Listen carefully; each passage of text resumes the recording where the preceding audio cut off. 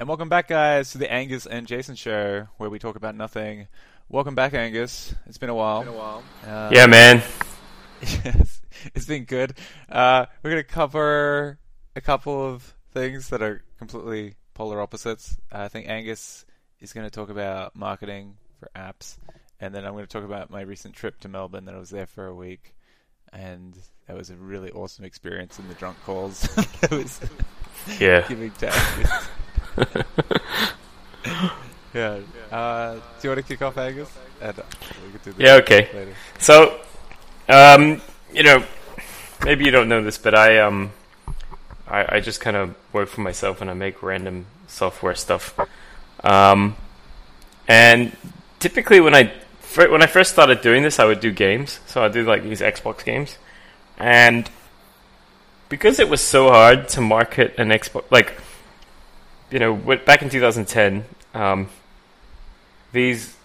was releasing games on Xbox, and these games were only available in a few countries. Not a bad choice, but it was like UK, US, Canada, Italy, Japan, like 7 or 8 countries. But the big markets were the US and the UK. And it's kind of hard to market a $1 or $3 game for an Xbox because, how do you... If you bought an ad on Facebook and said, "Hey man, download my Xbox game," they can't just click the ad and then download the game. They need to turn on their Xbox and then go, find the game and download it, right? So because it was so hard to market those games, people just sort of didn't do it. They didn't market them. And the thing they focused on was like making the game and making the box art and the screenshots look interesting, right? So that was like, back then, that's what I did. I just made like pretty good box art and pretty good screenshots, and I tried to make funny games that people would talk about. So I did that for a while, basically no marketing. And then I made a mobile app in 2014, and it's a bit of a weird app. It's like a fake girlfriend app. And because it was a mobile app, I always thought like, okay, there's a pretty clear playbook for how you market a mobile app. You can buy ads on Facebook, buy ads on Google. You can do other stuff, right? Like it's not that hard to get somebody to click a link and download a mobile app. So for that application, I bought Facebook ads, and that was back in 2014, and they were so good. Like I bought $20 worth of ads, and I got like 400 installs out of it. And that was the first time I ever bought an ad. And you just could not do that today. Like those conversion numbers are not really possible anymore. Is there a reason? Like, you think, is that like a number of factors? Like the mobile app market's more saturated. Yeah. Facebook. People, I think the cost of ads has just gone up massively, and since then, back in 2014, I used to also sell ads. So I had an app that got a lot of downloads. I think it got like 10 or 15,000 downloads a day, and it was actually a game, and I put ads in this game, and I would make like 20 US a day from 10,000 players, which sounds really shit, right? And now the cost of placing your ad into an application is really high. Like I think it's gone up by 100 times or something. So I think just more people are buying these ads. More people are realizing these ads can be really effective. I did hear that a lot of, I think, I was following some other podcasts around at the time of the lockdowns, that a lot of, I think, advertising budgets got cut in a pretty big way, because just no one was going anywhere, like especially like physical advertising. But it would make sense that I think maybe in the places that everyone's focused their advertising now is like Facebook, Google, like the big platforms, because everyone's spending a lot more time at home and in the digital domain. Yeah, I mean, the thing about digital ads is like you could kind of tell whether the ad's working or not, right? Like when somebody clicks the ad, they go to your website and you know that they came from Facebook or whatever. And you know you paid this much for them to click. Right. So if it costs you like $6 for them to click, if you can sell them a product that costs $20, you're doing good, right? Yeah. And if you can consistently do that, you kind of don't care if it costs $6 or $7 or $10, right? You'll be willing, yeah, you might be willing to pay all the way up to $20, right? Maybe more, you know, if it's a subscription or whatever. So, yeah, people are just pumping money into these ads, and the cost of them is going up. So it's great if you're like an ad platform. It's great if you have apps that lots of people use, and you know you can sell lots of ad space in. But it's not so great if you're like a scrub like me, and you've just built a new app and you want to just buy some users effectively because the cost is really high, right? Like, I haven't looked into it yet, but I will in the next few weeks. But I do plan, like, my plan is to buy some Facebook ads. But I think, you know, it could be $2, $3, $4 per click now. So, and that could just be a click without an install, right? Like somebody could see, oh, look, this app looks pretty interesting. Yep. Let me check it out. They click and they go, actually, no, I don't want it. And then you're down $4. So, yeah. Is that how it works? Like, you're paying per click? Or I thought you'd be paying for, like, Facebook to present them the ad. You can choose, actually. So you can choose to pay per click, or you can choose to pay for 1,000 views. I don't know which one's better, you know? Do you think Facebook, like, they'd have to have, like, a whole engine behind the scenes that are, like, deciding which ads to show which people, right? Like, they're trying to maximize that. Yeah, that's like their main focus. Like, if they can, they want your ads to succeed, you know? Like, if your ads convert better on Facebook than they do on Google or whatever else, then you're going to put all your ad budget into Facebook. Curious we're talking about this, because I've never bought anything from an ad, like, ever. Like, you could probably say that I was maybe influenced by some, like, on a subconscious level, but not, like, that I acted impulsively, like, on an ad. Except in the last year. I think even maybe the last 6 months. The last 6 months I've bought a number of items through Facebook ads that What'd I've you never done before. Some clothes and, like, canvas artwork. Things that I just didn't see around in other places. I also bought, it would sound a bit weird, tangent at some point. I had this idea of, like, 3D printing, like, a flower. But, like, okay. So I bought, like, this flower thing. I think it was around Valentine's Day. And it was more like I just wanted to see what the quality of the product was in order, like, I wanted to make one. But anyway, the point was that, I don't know if that's... Maybe it's a combination of, like, me and Facebook, or if Facebook just got a little bit better at learning, like, the better things to market to me. Sometimes, like, there's still a lot of times where, like, the marketing material is just, like, so off base. And, you're just like, I'm not interested. Or sometimes it's actually just a little annoying to look at. Like, if they were pitching me, like, football stuff, I'm just like, you're actively annoying me at this point. Like, they do get it wrong often. Like, there's, like, this ad for, like, meal plans, and I watched one of the ads, and I was like, it really annoyed me, so I made, like, some snarky comment on the ad. And then, because I commented, you know, Facebook thinks, you know, he's engaged with this ad.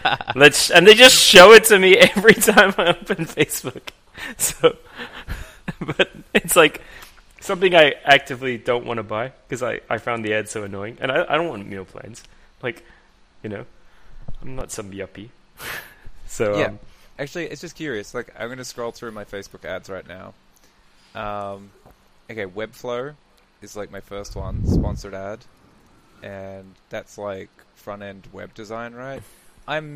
This actually brings up other questions, because I'm pretty sure I've never spoken about this stuff, like, through an interface that I think Facebook would be able to pull up. I think I've been talking to people about Webflow through Discord. So that is really weird that there's potentially an information leak from Discord into that. Nah. I think it's could be Google searches, maybe. No, it probably wouldn't be Google searches. Because I don't think Google would leak over to... Well, I don't know. It could be Facebook pixels, right? Facebook so, pixels. like, Facebook has these pixels on other people's websites. Oh, really? Yeah. So, like, it's called a pixel because I think it's like, it's a 1x1 image.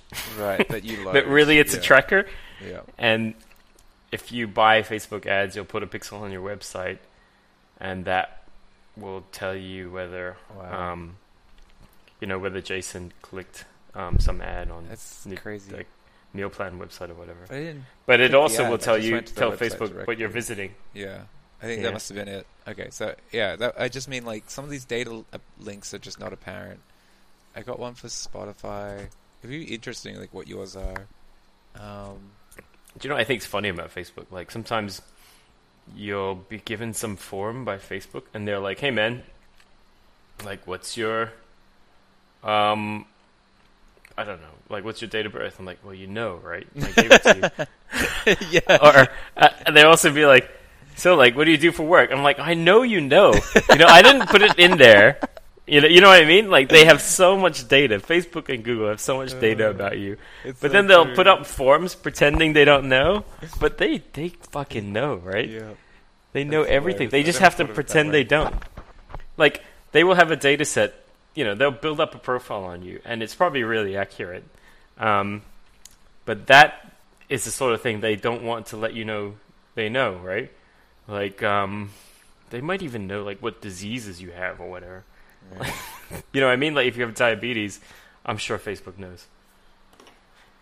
It's crazy. I've also heard that they actively buy data sets and they just use that to enrich their ad. It's all about the ad algorithm.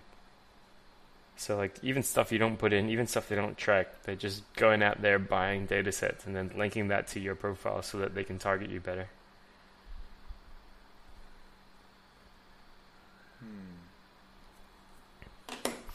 Anyway, so I'm kind of thinking, okay, ads is one way, but there's other ways to like acquire users, right?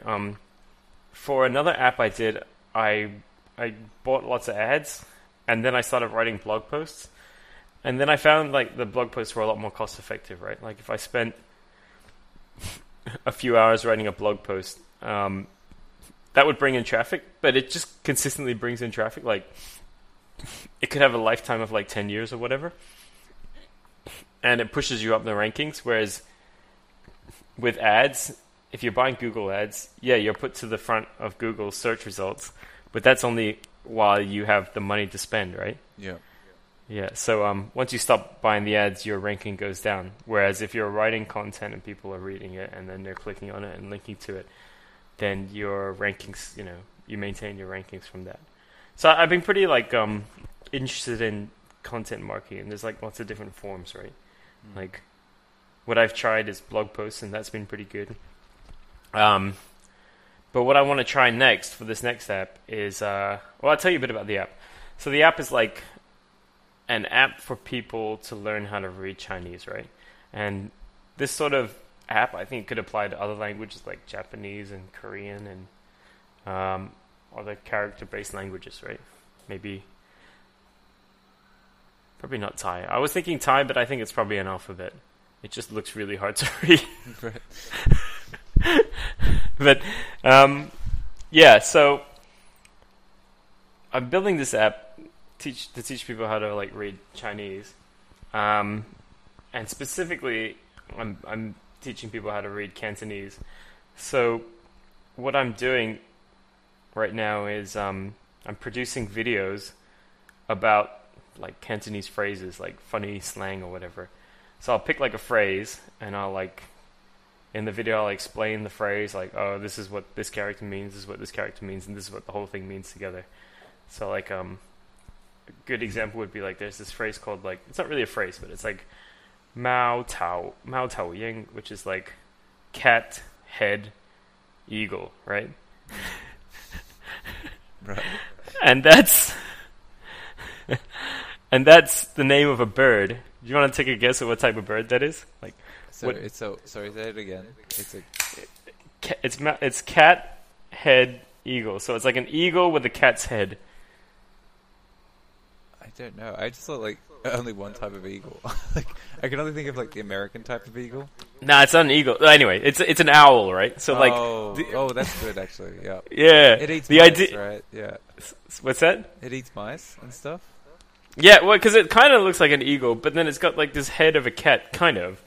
I mean, not really, but a little bit. So that's kind of a funny one. There's plenty of other ones. There's another one which is like this one's particularly funny. It's dissect Jack say hi, which is like big rock crushes the crab. Okay. Right? And that it's like a saying, right? People will say this when they say they don't have any power in a situation, right? Right. Like if you go to McDonald's and you say, "Man, this I want to I don't know. Let's say you go to McDonald's and you're like, "This burger sucks. You guys should make better burgers." Like, "Hey man, we just get the burgers and we fry them. If you don't like the recipe, and then you might say, "Hey man, look, I'm powerless. It's out of my control how good these burgers taste." And you say you might say, "Dissect Jack, say hi." Or a better one might be like, "Oh, you go to a hotel and you want an upgrade for your room, and the guy at the hotel desk is like, I don't have any power to give you that, or we don't have any rooms. What do you want me to do?" Yeah. That one's particularly funny because my dad likes that phrase. I have not really heard him say it, but he likes that phrase apparently, and he likes it so much that he named his nephew. No, not his nephew. His grandson, like my sister's son. He named him Big Rock. Like he named it in Chinese. His Chinese name is Dissect, which is Big Rock, and the idea is he's gonna crush crabs. It's just like I don't know. It's kind of funny. Anyway, so I want to make videos about like these phrases because it's like I think it's interesting. It's the kind of stuff people might want to learn about. And then you can also like say, hey, you just put it under the account with the same name as the app, and at the end of the video, you like put in a little splash with the app logo and maybe say like download on the App Store or something. So I'm going to try that out and see what that type of marketing does. Right. Well, you're going to Facebook ads and Google ads again, or are you trying different platforms? So it's not going to be ads, actually. I'm just going to put these videos on Instagram, Twitter, TikTok, YouTube. And I'm going to try organically get people to watch these videos. Right. I mean, you could say they're ads, but I'm not paying for people to watch them. This is an interesting discussion, actually. I think YouTube ads have become at least more prevalent. I feel like they're actually pushing them a little too hard. Yeah. They must be they must be aware they're hitting some kind of cognitive barrier soon. Like if they show more ads, I think I don't know what the alternative is, but they're gonna start annoying people. Like it's on that border for me at least. I think the alternative is people pay, right? Because you can pay to get rid of the ads on YouTube. I feel like you're rewarding them at that point for breaching the cognitive barrier. Or maybe you just like YouTube and you think it's a good app. I think it is. It is kind of pushing me that direction. Yeah. I'm not sure. It's I don't know. I was thinking about some of the ads. YouTube seems to have a way crapper time at marketing towards me. I think definitely Facebook seems to be the most appropriate ads. They're actually getting me to click them. I don't think I've done them anywhere else. The YouTube ones I get are, seem to be actually pretty generic in nature. But isn't YouTube owned by Google? Mm-hmm. So I don't know why they're sucking so much at pitching me stuff. I would say it's really easy. They just don't. They're not too bothered, maybe. No way. It'd be the whole revenue system of No, because it's a lot, but I think their search ads just brings in so much money they don't care. Peter Thiel wrote a book about it. It's called 0 to 1, but he talks about how the whole reason Google does so much is because they're hiding. They want to hide the fact that their search revenues are so ginormous, and it's a monopoly. Right. So like it would just be a weird situation if there's one company all they do is search and they bring in like 400 billion a year or whatever. Yeah. So that's why they're just doing all this other shit. So they're saying no, we're not just a search company. Like Did we mention something about Microsoft doing something like that after the antitrust on Bill Gates, where they were like maybe trying to play it cool by being like number 2 in a lot of areas? Like maybe this is Google's way to try and avoid antitrust. I didn't think of it that way because they basically do have a monopoly on the search game. Like the alternatives, just like there's a couple, but they're fairly minor, right? Well, hold on a sec. I need to move some stuff. I'll just be back in 2 secs. I need to turn on the light. Yeah, I guess while he's gone, I'm trying to think of like the YouTube ads I'm seeing. It's like there are some gaming ads. So I think it was like Dying Light 2, but I'm going to buy that anyway, so it wasn't really affected by the ad. There's actually some mobile gaming ads I'm getting through YouTube, and I'm like, I can't remember the last time I've bought a mobile game. Or like you own Android, and you see everything that I do Google. Like you know that I don't ever install mobile game apps. Like, or I did it when I went to Japan, I think, because you're like flying and traveling a lot, right? But outside of that, like, I'm not going to buy this. Like, you're you literally have nothing else to market to me. Like I don't. No, get but it. they I think it's because like if you've got like such a hugely successful mobile game, at some point you're just gonna get all the people that are easy installs. They will just install, right? And then so you need to start reaching out to like less easy installs. Which is probably right? No, I get that, but I'm not even near like that threshold. I mean, I think you are. I don't think I am. No, or I think you might look like you might because there's like a game that there's like 1 or 2 games they've like advertised to me. Like I see them all the time. It's getting to the point where I'm just annoyed seeing the same ad like over and over again. I'm like, I've clearly like made a cognitive decision at this point that I'm not going to like get this because they're actually like they're just too simple in nature, or like they're playing like the fan fiction like soft like erotic angle, and I'm just like I don't care. Like I don't know. It's like Facebook's ad engine just seems to me way more on point. It's like here's some art, here's some like anime sound festivals. Here's some like clothes and stuff that like looks appealing. Like cool. Like they make sense. YouTube ones are just like you're not even trying, bro. Like it's almost like it was just a super wide category. It's like he likes games. And they're just like here's mobile games because that's where most of the ad revenue is. And I'm just like, yeah, you didn't like. Come on. I don't know. It might just be me. It's a good point because like. I think when Google did their first ad system, whatever you want to call it, they actually had in a way, they had quite an easy time, right? Like, they don't need to build a profile on the user. I mean, for a long time, there were no user accounts in Google, right? But they still had ads. But the ads were very effective because if you're searching, like, I don't know, hair salon, hair salon, like, whatever. Maybe we'll cut that. So, hair salon, like, wherever you live. Yep.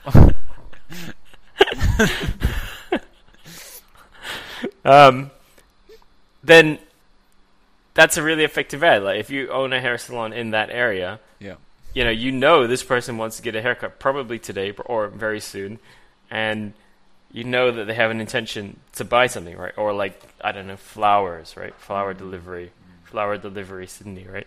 Then okay, I've got a flower delivery business in Sydney. I could sell flowers to this guy who's searching. Yeah. And it's search based. It's not like human based. Whereas Facebook, it's always been, their ad thing has always been around profiles, around users. So it's the core of their business. Whereas the core of Google's business is search ads, and I think they're only now like building up profiles through Gmail and YouTube and whatever other hooks they've got into people. That's it. It's just, yeah, I don't know. Like, I just feel like Google would have actually a way better profile of me than Facebook would have. Nah. Why? Why would they have a better one? Because they're Android. I'm just saying, I use the Messenger, but I mean, like, I'm not really posting that much on Facebook, right? There's actually not really that much that I've like voluntarily put up there. So, like, other than what they're data mining through my chats with people, and I'm like, yeah, you could probably get a lot. No, but you can also get like, you're friends with me and you're friends with, other people, and they're like, those guys might post a lot, and then, they I guess they like kind of liking some posts of other people, maybe. Yeah, that's part of it. Yeah. I don't know. It would be really cool if you could just pull down all Facebook knows about you. I bet it's scarily accurate. It probably is. Yeah, some like because my friend works at an ad tech company, and there's a system where you can put in some token, which is like your device token or whatever, and you can see what profile they have of you. And he's like I think he's 40-year-old guy. And the system pinned him as a 50-year-old woman. he was very upset by that. Yeah, this is so accurate. And then I would love that he starts pulling down, like, if you could see the reason that the system, like, if you could see the decision tree or something, and it's like, and then he's like, it must be wrong, and then you follow it, it's like, you like cats, yes.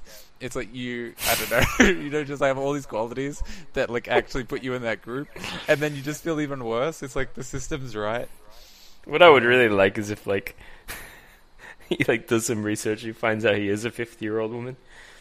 Oh my god. He's like, wait a minute.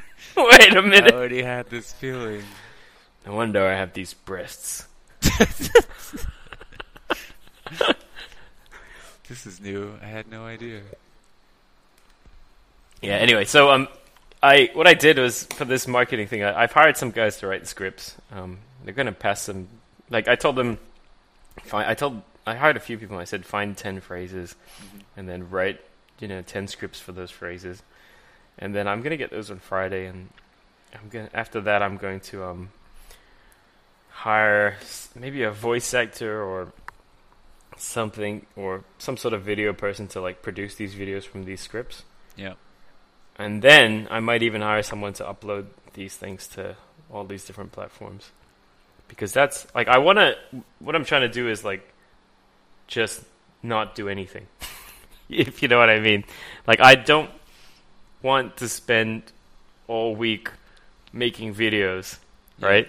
I would like it if there's, like, a system in place and there's people working on it and it's just happening. And I got to pay these people, but then I can do other stuff in the meantime, or just do nothing, right? Like, just play StarCraft all day, and these videos will get made.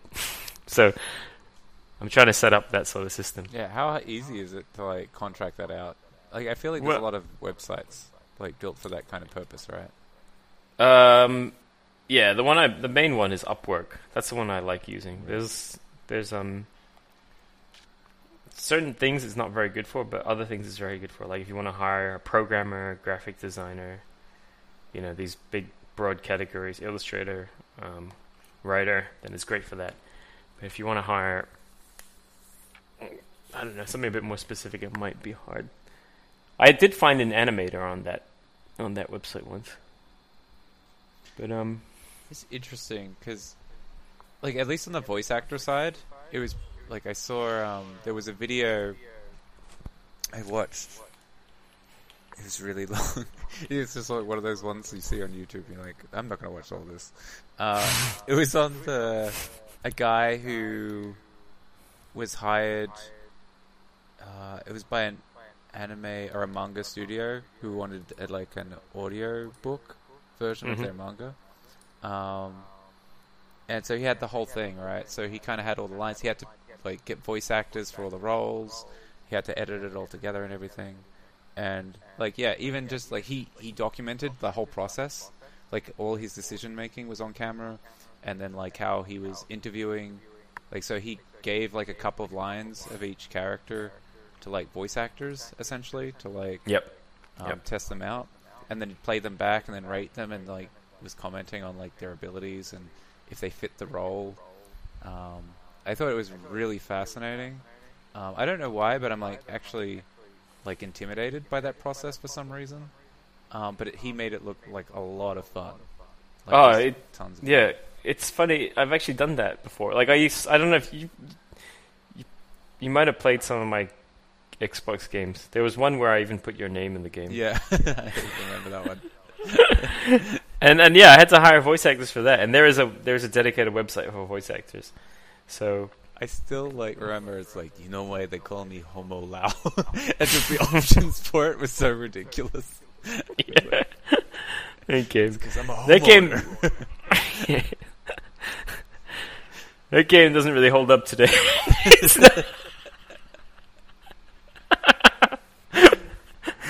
Oh, it's so good though. That game is gonna stop me from being like CEO of a company. No way. Yeah, because like it's just so ridiculous. It is. It's so good though. It's pretty offensive. There's just so many great moments that are so ridiculous.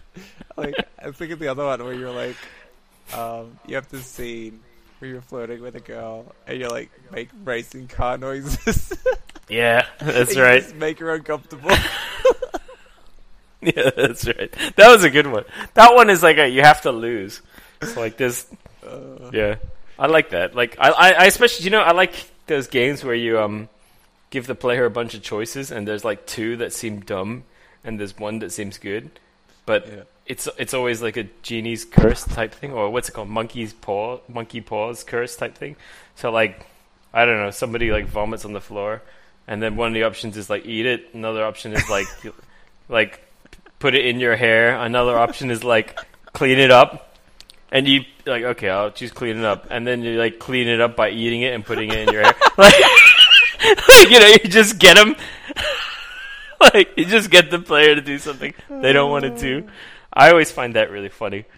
I mean that's you in your entirety. You're just like, how can I fuck with this player?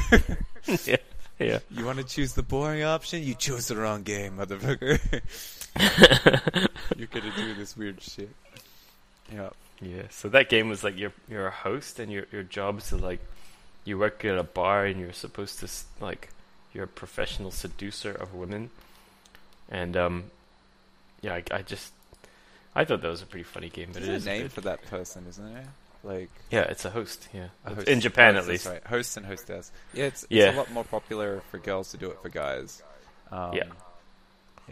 Oh, there's probably like 10 hostess bars for one host bars, but I don't know why. I'm not that interested in the female version, but I'm kind of curious to actually now go to like the male version to compare it to your game.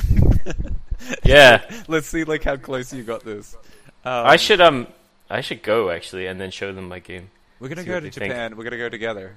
Like yeah, because I think like I would go and it'd be super boring. Like I wouldn't be able to push. I think I could see you going and being like, "All right, I want the full experience. Show me what you got." Apparently you can go as a guy to the host bars, but they just ignore you.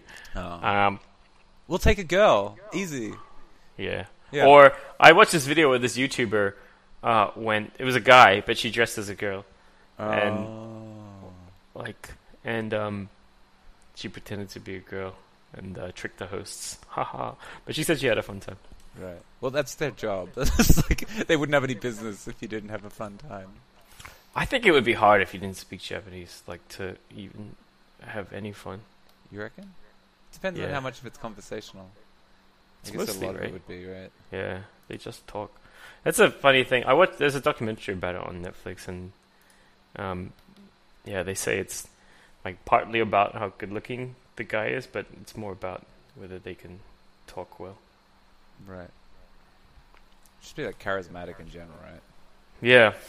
Yeah, just be cool and say interesting shit. It's like an interesting market.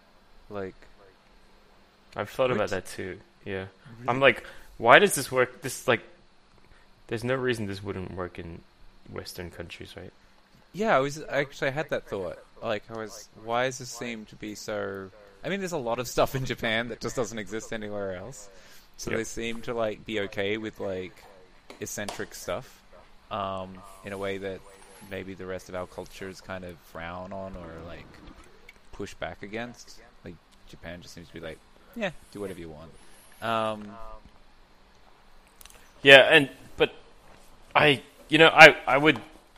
would kind of think it would be fun to try open a host bar in Sydney or whatever. But then I also do think it's like quite a horrible business. What do you mean? Like, revenue wise, or you mean like in the current like culture climate? Like no, not about that. I don't care about that. But it's more like I think it's bad for both people involved. Like it's bad for like the hosts. Unhealthy. Or, yeah. Right. Like physically unhealthy for the hosts because like they just drink all day. Oh, right. like they make money by drinking, right? So like they go there and then the customers buy them drinks, and then they drink a lot, and then the more they drink, the more money they make, kind of. Or they can just get the customers to buy more expensive alcohol. But basically, they will be drinking I think that's a lot more. Model? You could change the business model. Like yes, you could and should change the business model. Like, I think it'd be closer to therapy, maybe. Like somewhere between like hire a friend and like therapy, maybe. And also like they do encourage the customers to like dump a lot of money on them. Mm-hmm. So like there's some hosts that makes crazy amounts of money, like they make $1 million a month or something, and then you could say they have like customers that can afford it, but there will be people that are spending more than they can afford on these like hosts/hostesses. Well, that's what I think you were going with when you said it's unhealthy. Like I thought you're like mentally unhealthy because these are like essentially it's both, right? Like for the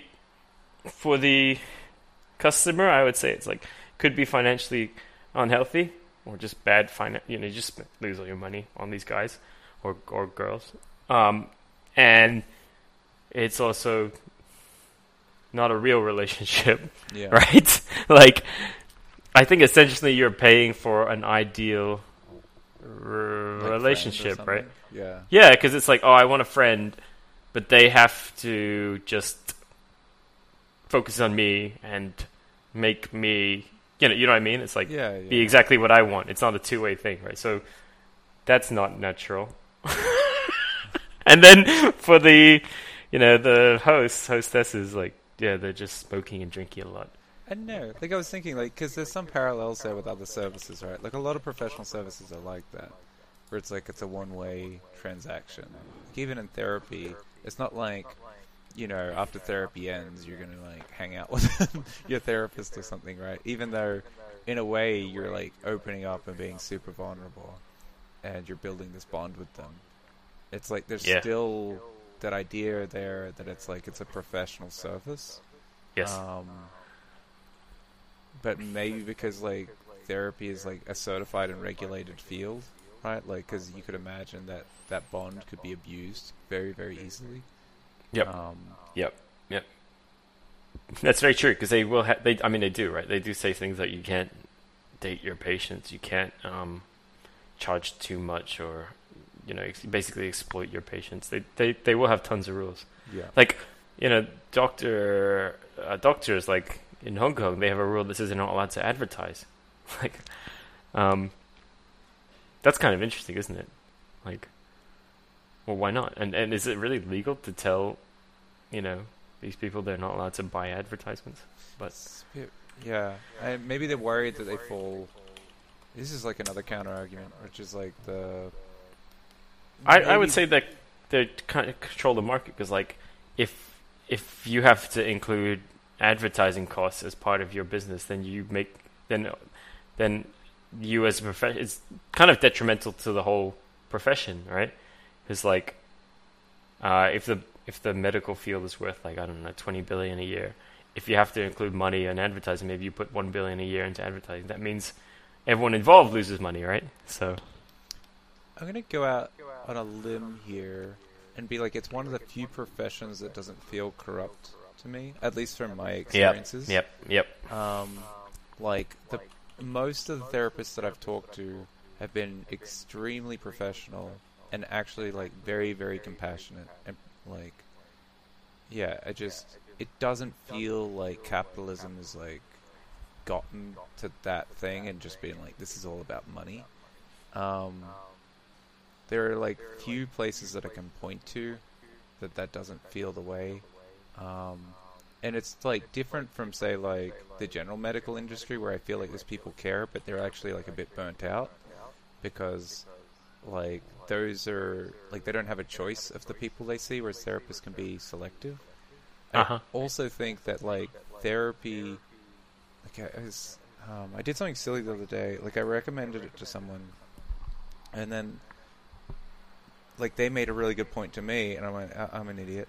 Which is like, I think therapy only works when the person wants it, right? It's like it's super obvious, which is why I don't think maybe advertising works so well. I think it'd help a little bit, but it's like the person themselves. I think it's actually an important part of the process that the person themselves is like the one reaching out, like starting that conversation. Because if you're not open and you don't want to change, then it's kind of pointless. And I don't know, like I was just going down that rabbit hole because I was wondering like how much of that is necessary for the friend thing. Because I also saw like most clinics are like completely overbooked. Like it's actually like crazy because of I think the lockdowns. Like everyone's been affected massively in their mental health and their social lives. So I think like if you could build that business model like around the warmth and not get captured too much in like the chasing of revenue or like watering down the product, like if you could actually help people, I think there is like definitely a business model there. Like if it was built right. Yeah. Because like, obviously people want this thing, right? But there are exploitative elements on both sides, right? Because I think whoever's owning the business maybe is not involved in either side, right? They're not a host, they're not a customer. So they're kind of just exploiting the customers and also exploiting the host, right? Like they're damaging the bodies of the hosts, hostesses as well. So and if you assume there's no drinking involved, right? Like the hostesses aren't drinking. And if it's like an hourly rate, nothing like... You know, you don't want to get it so that, there's like... You could go in there and spend, $20,000. You don't want that, right? Yeah. Because you want to make it so that it's like a reasonably priced service. Yeah. And then I think, it could be good, right? I think so. Maybe like also from what I've like been talking to people, there's a lot of people who have like social anxiety about like going out and meeting new people or don't know how to form those connections. I wonder if this could act as like the icebreaker for those people, like in a way. Yes. As long as it doesn't become a crutch, but like in some way that maybe that's like it helps you build up your self-esteem and you feel better about yourself, and then they use that as like almost as like a meet a friend service. Like after you hang out with this higher person for a while, like you actually behind the scenes, these people who are being the hosts, they go back and they build a profile of you and then try to connect you. Like maybe then you'll have like a 3-way discussion with like another guest or something. Like you have 2 guests and 1 host, and you try to like help people. Yeah, or you don't even need to force it. Maybe it's just this person's like socially uncomfortable around other people, and then they go to this location, or like they go meet this host, and then they just feel more comfortable talking to people, and then they can form natural relationships more easily. So you're gonna do that on the side now? That doesn't sound like an on the side thing. I think you make something like that. That's a full-time job. I don't. Probably not. Just imagine hiring for it. It's like looking for like super attractive, charismatic. Who would you people hire? Who can talk? Wait, no, you don't have to be super attractive. Yeah, it would be funny. How do you hire? That one. I mean, we have friends that would be good at that, right? Like, Yeah, no, definitely. I was thinking that. Like, Josh. Josh would be very good. Josh would be amazing. Like, we just need Josh, like, to clone him a couple of times. Yeah. We got lots of. We're lucky. We have lots of friends that would be very good at that. Do you remember Shaw? Maybe you never met him, but Maybe I didn't. Steele would be good too in his own weird way.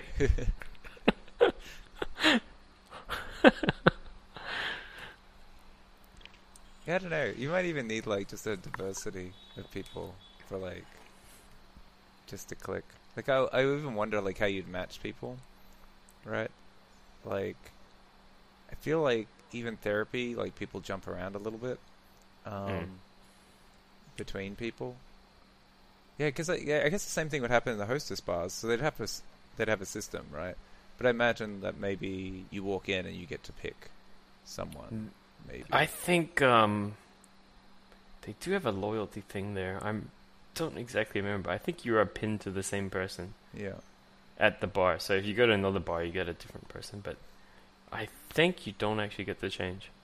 Yeah, I'm super curious now. I'm putting this on my list of things to do, and we're going to Japan, by the way. So when do you want to go? Is it open? Yeah, it's open. It's funny how like it is open. Countries can just be closed. Yeah, no, I want to Japan border. Japan to open borders to 10,000 arrivals a day from April. Cool. So I think in the March. Smart Josh. So it's gonna be like because we talked about two Joshes. We've got. It's not very nice. Sorry, we have charismatic Josh and we have like smart Josh. Hey, maybe it makes the other ones. Seem... They're both smart and they're both charismatic. Okay, one's a genius, Jason, and one is like a social like super magnet. Why don't you just call them Josh K and Josh B? All right, okay. I don't have to like attack their characters like this. That was complimenting their characters. But it was also like it was a bit of a diss, right? Is it? Like if there's like cool Jason and then there's like nice Jason, which one would you rather be? But I think you'd be able to acknowledge that. Like they're Yeah, I'm just messing. Yeah, maybe with you.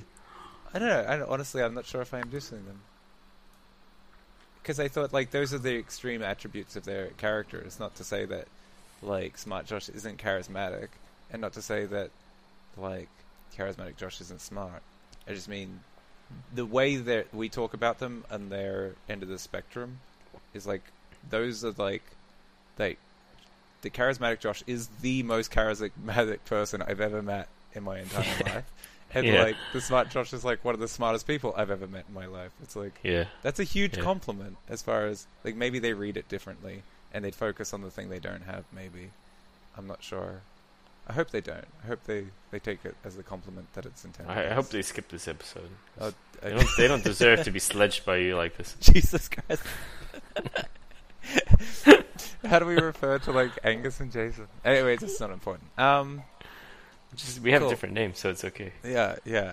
We gotta meet more Joshes because maybe they're all like at more extremes of that attribute. Like, what if you're a Josh? Yeah, we're gonna meet a Josh and he's gonna be smart and cool, and we'll be like, oh no. No, but what if you're just what like are we gonna a mediocre Josh, and then it's just like we just call him average Josh. We get to own that. But if they Vanilla Josh. Okay, that would suck. That would by the numbers, Josh.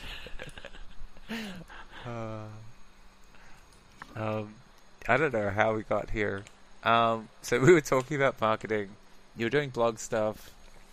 Yeah, I'm pretty much done. So, like, I'm early stages in this video thing. I think it's probably going to take maybe another week to get through. So, I'll give you guys another update next time. Okay, that sounds good. I'm kind of keen to see what it looks like. Yeah, I mean, tell me when I make the videos. Tell me what you think, because I think they should just be interesting for anyone. It's not just.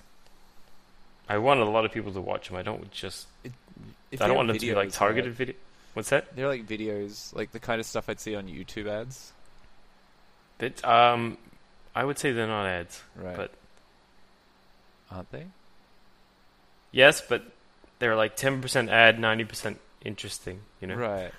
I was going to say, those are the best ones. Like, the best YouTube ads I've seen are the ones where... Because they know, like, they've got the 3 seconds until you click thing. Yeah. So they, like, they say something funny or like usually it's something funny or retarded or I don't know, whatever. It's just like, all right, I'm gonna watch the rest of the ad here, and they tell like a silly story, or something, or it's humorous. Like if they're, I think those are the best ads. Maybe it depends on your target audience, but otherwise I just I'm spamming like skip, unless they can't like grab my attention. I'm surprised more of them don't do it, honestly. Like a lot of them are actually like super bland in that first 3 seconds. Anyway. Yeah, I mean, I think I've almost never watched an ad. I've never thought, "Ooh, I'll finish watching this." Really? Yeah. Yeah, only a no, couple. like if I can skip, then I'll skip. But often it's like a 10-second ad, and they don't let you skip. So just. And then I tune out. I don't know. Yeah, you can't skip it, and I'll open a different tab. I think I'm just such a grumpy, cynical guy that when I watch these things, I'm just like, ugh, you know? Yeah. Like, I just, coming into it, just, it's very hard to turn me around because I'm coming into it with so much negativity. I think a lot of our listeners don't get that from you, like, at all. Like, because you're, like, Well. so, like, even I was talking to one of my friends about listening to the podcast, and I was like, I don't think like any of this stuff would be of interest, and she's like, honestly, it's just Angus. He says such ridiculous things that make you uncomfortable, and you don't know how to respond. And I'm like, right? No, but that's you because they like your response. I'm just like, all right. I don't know. Maybe I'm just there for the contrast, right? I'm just like this normal guy, and then you're saying these ridiculous things. You're very much not a normal guy, Jason. I don't know, because I only get to live in my head. Sometimes it's normalized for me. What's I gonna say? It was actually this is like a really weird like tangent, but it was something that's been on my mind for a long time. I think I might have mentioned this to you. Like, this is a pivot back to like the gratitude episode, and I was really trying to square this circle about like around like the gratitude concept, like our thought experiment around like just having gratitude if someone showed up at all, and then realizing what I was actually saying is I have like no self-respect. Okay. Because that's what it is, right? Like, it's, I don't know, like I was really like, I wasn't even aware of it until like some of my more recent experiences where I kind of got taken massive advantage of.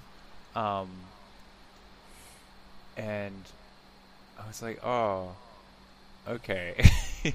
Like, if you're just, like, in this position of... And I've seen it happen to other people, too, right? Like, if they're just, like, really accepting and open people, they can tend to be taken advantage of. Whether intentionally or not, right? But it just happens. Because they don't have those walls, or we're just more likely to take crap and like be forgiving or rationalize the other person's behavior or something. Like, you just see the good in everyone. It's like, they wouldn't mean bad things. Yes. And yeah, I mean, like, it really came down to that, I guess, that question, which is what I think you said, and I had to think about it for a long time, because I think I didn't even understand the core concept of respect, honestly. Like, there's a lot of words I thought I knew what they meant, and I didn't think I did. So, like, maybe if I remember, I'll come back to, like, the idea of shame. Like, I didn't understand actually what that meant. And, yeah, so in this case, it was, like, basically, there's a value proposition being made, which is, I think you brought this up with me, which is the idea that that person, like, your friend, is not valuing... They value their own time more than your time, or, like, the time in the friendship or something. Like, they're making a value judgment, essentially, right? Like, you're worth so little to them, they're not going to any effort for you. And then, like, you kind of have to... You're making also a value call on that as well. Like, if you're okay with it 100%, then you're putting yourself, like, you're valuing yourself really low. Like, that's kind of self-respect. You're like, I value myself so lowly that if this person even shows up for 5 minutes, like, after being late for 55 minutes... Like, I'm grateful for that last 5.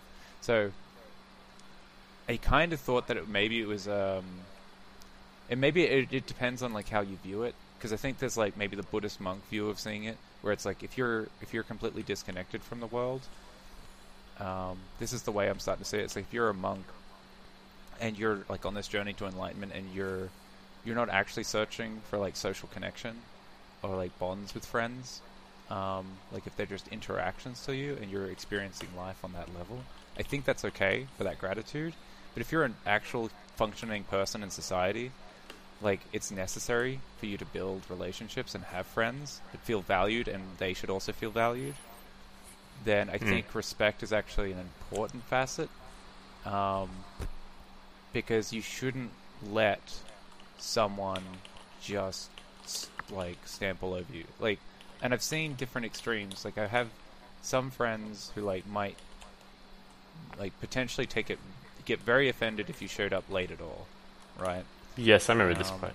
We were talking about this. Or, yeah, I mean, in that thought experiment. But it goes into other areas, like, say, like, responsiveness to texts, or, like, how often... I've been talking to a lot of people about these concepts, because I don't think there's a right and wrong way, right? It's just, like, there's a personal style. Like, who initiates conversations, just all this kind of stuff, like contact frequency and responsiveness. Like, and this is even like in people who are like actually like pretty, like they suit each other's dynamic pretty well. Like it's like where people aren't being malicious towards each other. It's just like their dynamic just doesn't fit very well. Like someone's like super busy and they're like work oriented, and then you have someone like me who like doesn't have a job and I just like do nothing all day. So it's like I think if I mean like I've been doing a lot of work lately, which feels really You good. do have a job now, kind of. I have a job, yeah. No, it feels good to be productive again. And like I have a great set of co-founders and stuff. But it's still like it's still different from a normal job, right? Like it's still very flexible. And it's like if I think, at least from my perspective, I think if I didn't have, like, potentially... I think I have to, in some ways, water down my expectations. All right, because, like, just everyone has a job, right? And maybe you have the same thing, which is, like, if you're available 24/7, you can't expect other people to have that same availability. Sure, yeah. Yep. I'm not sure. So... And then I was trying to square it, because like I do want to remain that like super open like gratitude feeling, because it's really nice. But because of the recent experiences where I feel like I was kind of taken advantage of, and I've seen other people being taken advantage of, I'm like, okay, how do I square that? Like, do I have to stop being less grateful? Do I like what's the mindset there? Can I have both, right? Can I have self-respect and be super grateful? And for a while I was thinking that maybe it's not possible. But now I think it is possible. Like, it just took me a long time to get around to it. So I kind of went full circle. Like I don't think being grateful and having self-respect is... Yeah, I mean... I could see... Well, for a while they felt mutually exclusive. It was only like... Yeah. In the last... Because the way you framed it, like... Yeah. I mean... I think the example we talked about was, like, your friends, like, an hour late for work, late for lunch, and you don't, like, have a go at them. Yeah. But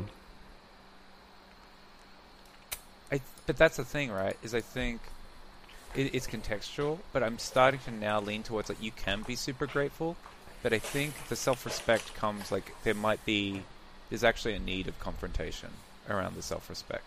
Whereas I think... Before, like, without self-respect, like, because you can still be grateful and have a moment of confrontation, right? Yeah.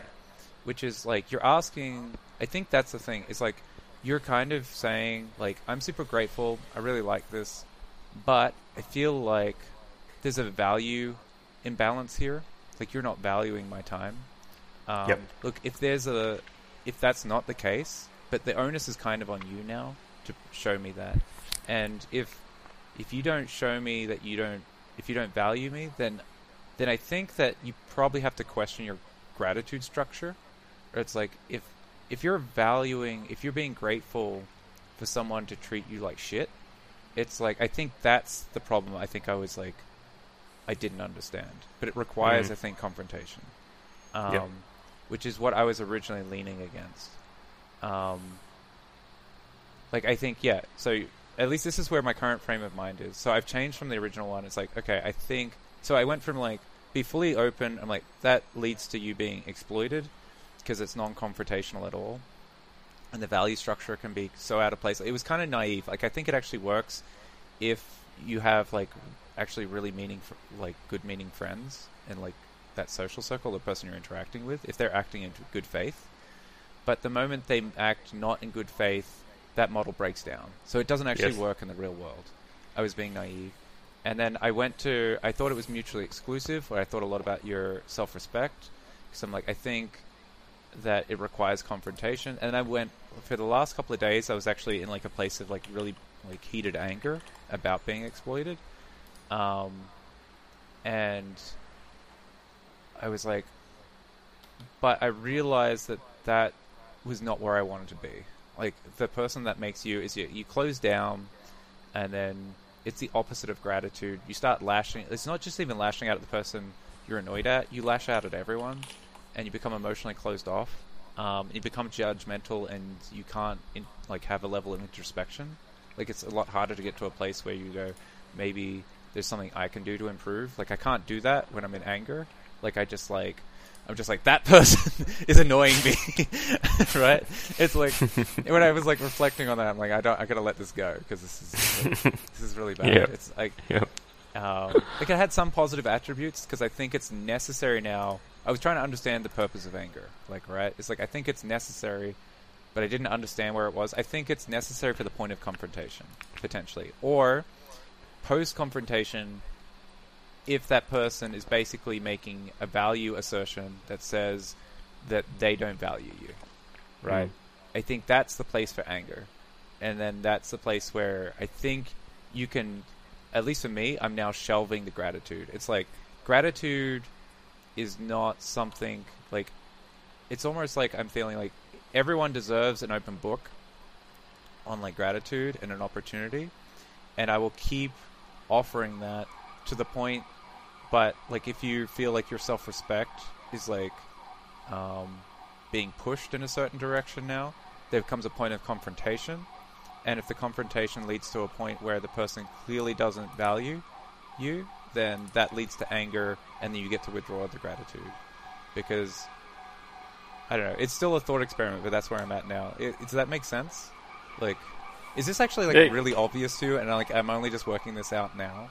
Like, I'm just curious. No, I think it's not obvious. I think the reason it's not obvious is because, like, for some reason you started thinking, I should be more grateful, and then once you start applying that, if you apply it super strong, then maybe you just become like a bit of a doormat, right? Which is what happened. Yeah, I became a complete doormat. So just pull it back a bit, I think. Well, that was it. Yeah, I mean, that's what I did. Yeah, right? I pulled it back, and then I don't want to pull it back. I actually really liked being that super open, like, grateful person. But then I was like, okay, they're mutually exclusive. And I thought they were. Like, I felt really sad that I had to close off, right, and become a little bit more walled up and defensive. Because that felt really sad. And I'm like... And then I was talking to someone, like a new friend that I got introduced to, and he challenged me on that and made me realize it's not mutually exclusive. Like, there is a way that you can exhibit self-respect while also being a very open person. Like, you can be, like, very loving and a great person. Like, I guess the way I'm thinking about it now is kind of like a motherly bear or something. It's just like, maybe she's, like, really nurturing and taking care of her cubs, but the moment they're threatened, she'll, like, destroy, like, anything that comes at them, right? I think, like, you can have that bipolar relationship. And I don't think bipolar is the right word there. Like, polarized, like, mentality, and that it's a switch, and they're just understanding and be very conscious of that switch, potentially. Because I think that also builds respect. Like, others will feel more respect for you too, right? Because like the more you allow yourself to be a doormat, actually people don't respect you for that. And then like, because I was thinking about a lot of the people that I respect are like people who like stick up for themselves a lot, right? Like, that they don't take crap from other people, but they're still good people, right? Like, Yes. sorry, I No, kind of too. feel like the stuff is obvious. Just like working No, it it's. out. I don't think it is, because I think one thing you notice about older people is they are less ego driven. Right. Maybe it's because they're like, oh, I'm gonna die. It doesn't really matter, you know. Like somebody's insulted you. Do you think so? I guess maybe with the experience you realize it kind of doesn't really matter, right? It doesn't really matter what other people think. It doesn't really matter if somebody's disrespecting you. I kind of went the opposite direction though. Now I think it is important that if people are disrespecting you, because Well, maybe that's I said like in the naive when you're universe, 20, I think when you're 20, Yeah. it matters more to you than it does when you're like 60, right? Okay, And- so like I don't know if you're saying like it matters to like say someone was like disrespecting me, like how I'm personally taking that on, or like in this context I was talking about a friendship, right? Or like a relationship I have with someone in whatever capacity. If you're being disrespected, that's potentially like a toxic relationship, right? Yes. Like yes. someone who doesn't value you, that's someone who's like putting you down one way or the other. They're making you feel insecure. And I think it's that realization that it's like, I don't know, maybe I'm getting to a point where I'm just like, maybe becoming a little bit more cognizant of it. In a lot of ways, I'm still really blind because I was too naively like open.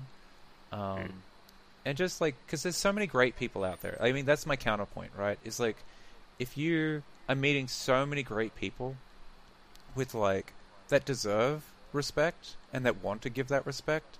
It's like, why are you giving this energy to the people who don't deserve it? Like, and they don't want it, right? Like, if they're not giving it to you, it's almost like they're saying, I don't deserve it and I don't want it from you. Like, I feel like it's a reciprocative process.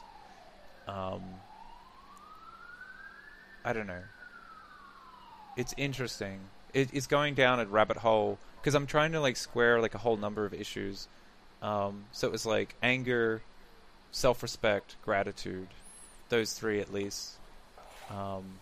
Like, because I feel like there's an interplay there that I didn't understand the nuance until I asked you, and everyone else, and their answers are always like self-respect. And I'm like, I have no self-respect. I was a doormat. Yeah, it's great if you're a Buddhist monk, but I'm not a Buddhist monk. I'm a functioning member of society. Yeah. I shouldn't put up with this stuff. Sorry. Anyway, it's a big tangent. It's interesting. You got me thinking about it. Yeah. Like, maybe one last thing, because I kind of know I've already talked for a while. I'll try to be quick. Is like the concept of shame. Like, I'm curious, like, what's your concept of shame, Angus? Yeah, I think we talked about this. Oh, we did? Okay. No, well, I heard something recently that really stuck with me. So it was like this interview with this former wrestler on the Joe Rogan podcast, and the guy's called Jake the Snake. He used to like bring a snake to the ring or something, Right. and put the snake on people, and the snake would bite people. Anyway, he one thing he said was like, when he talked about shame, he said shame is something that you put on yourself, right? Yeah. So like you can choose not to feel shame, right? Yeah. I thought that was really interesting because I think it's very true. Right. I mean, okay. It is true. I feel like actually a lot of the emotions are like that, like after studying philosophy, and hopefully we'll get Joel on at one point and we can do like a 3-way discussion on some of these philosophy points. Which is the idea that like we choose, like it's more or less like the lens that we choose to see the world and ourselves that really affects everything. It's not like the actual things that are happening. But say in this case, like I think misunderstood shame, like on a fundamental level. Like I thought it was like closer to the emotion side of it, like almost like you'd say sadness is like you can feel like a physiological effect of sadness, like in extreme cases you're crying, right? Hmm. And shame, I think I was overlapping a little bit with guilt. I think I was confusing it with guilt, and maybe I still have the wrong definition, but it's like changed. It's like, so I would be like, if I did something that I thought, say if I hurt someone, like I would be like, there's guilt there, and I'd also think that's shame, right? Like if I've betrayed, like especially like, I think it's like when you betray your own value system, and, but I think it went even deeper than that. Like it was only through therapy that this came up, I think. That it was this concept that I said, like, there's been a couple of instances where I was talking to people, and maybe you don't have this problem, Angus, because like you seem a lot more off the cuff.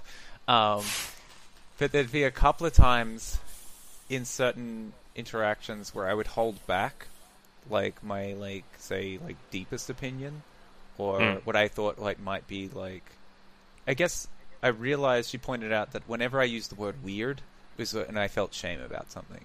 So, like, I'd go, oh, there's this weird thing, or this might be a bit weird, or whatever. And she's like kind of like, stop doing that.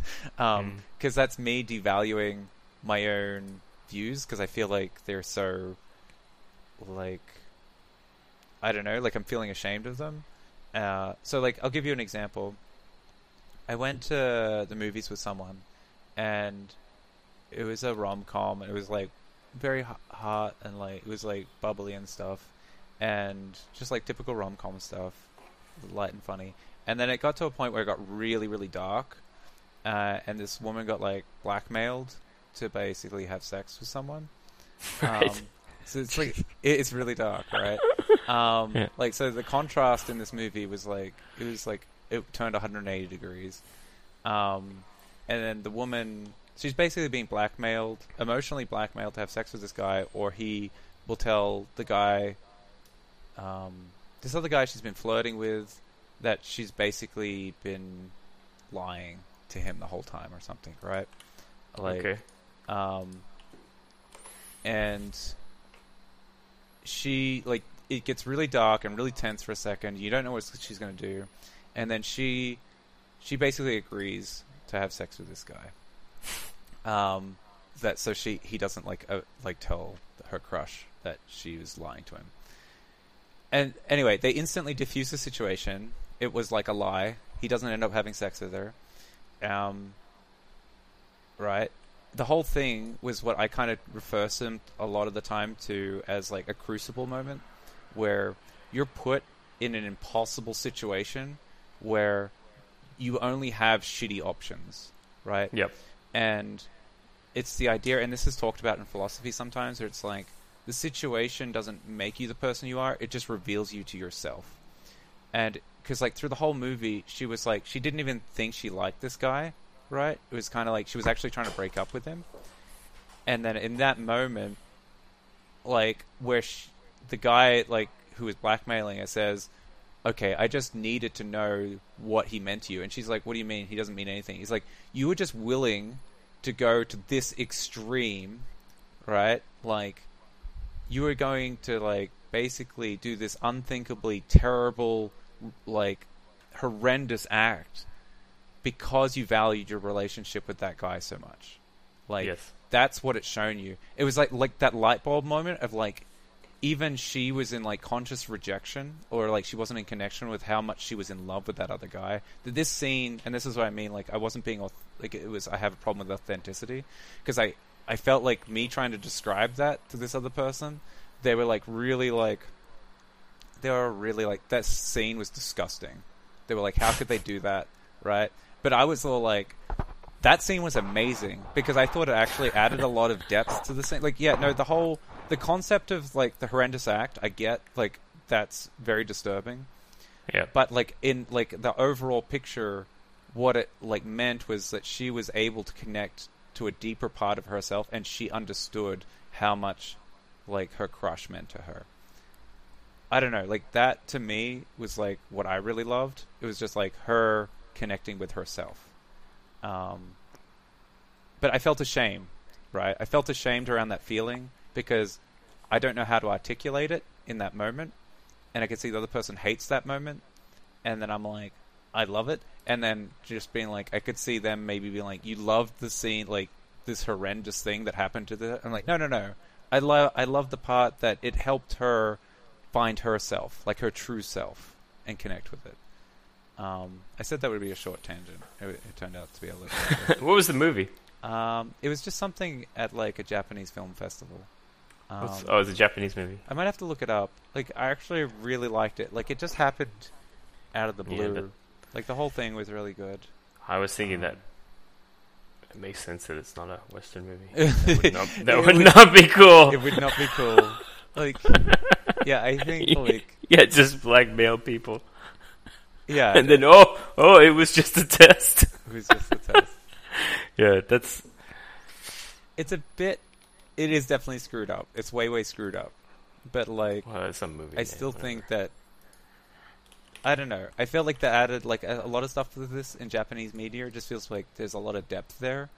They're going to places that I feel like are just more real, and they're exploring like just deeper concepts, and not in a judgy way. Like, I don't think there was an overall overarching message to the thing. I think like this is actually just closer to real life. Like, maybe that's extreme. We go through those like examples in our real life all the time, and I think a lot of people shy away from them. I don't know. They're super interesting to me. Maybe because I'm going through one like every like 2 or 3 months or something. Yeah. Cool. Is there anything else you wanted to add, Angus? Sorry, I went way longer on that stuff than I intended. That's okay. Yeah. No, I think I'm good. You're good? We'll call it there? Yeah, let's call it. Okay. Thanks everyone for listening, and we'll catch you in the next episode. Bye-bye. And stop.